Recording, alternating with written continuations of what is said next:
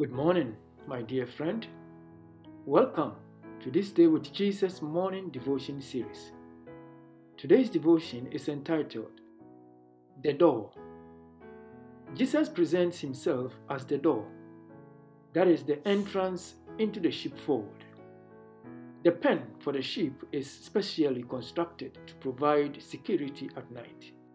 But more importantly, it becomes a home for the sheep. This enclosure brings the sheep together so that none gets lost. You can only get into the sheepfold by going through the door. All other means into the sheepfold makes you a thief.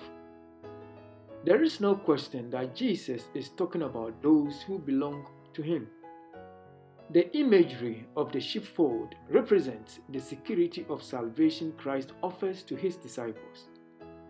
John Calvin once wrote, "Let us be content with the general view that Christ likens the church to a sheepfold in which God assembles his people and compares himself to the door, since he is the only entrance to the church."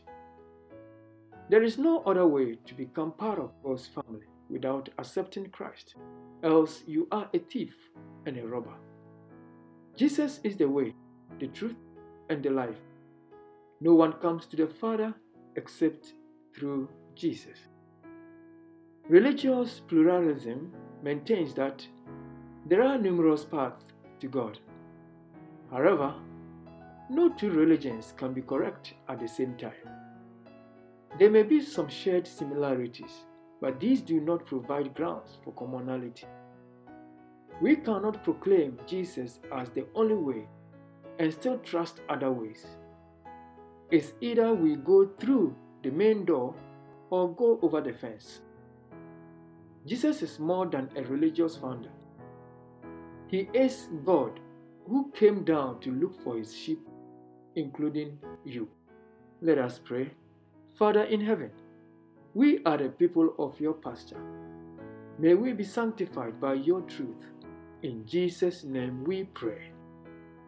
Amen. Jesus, how I trust him, how I proved him more and more. Jesus, Jesus, precious Jesus, oh, for grace to trust him more.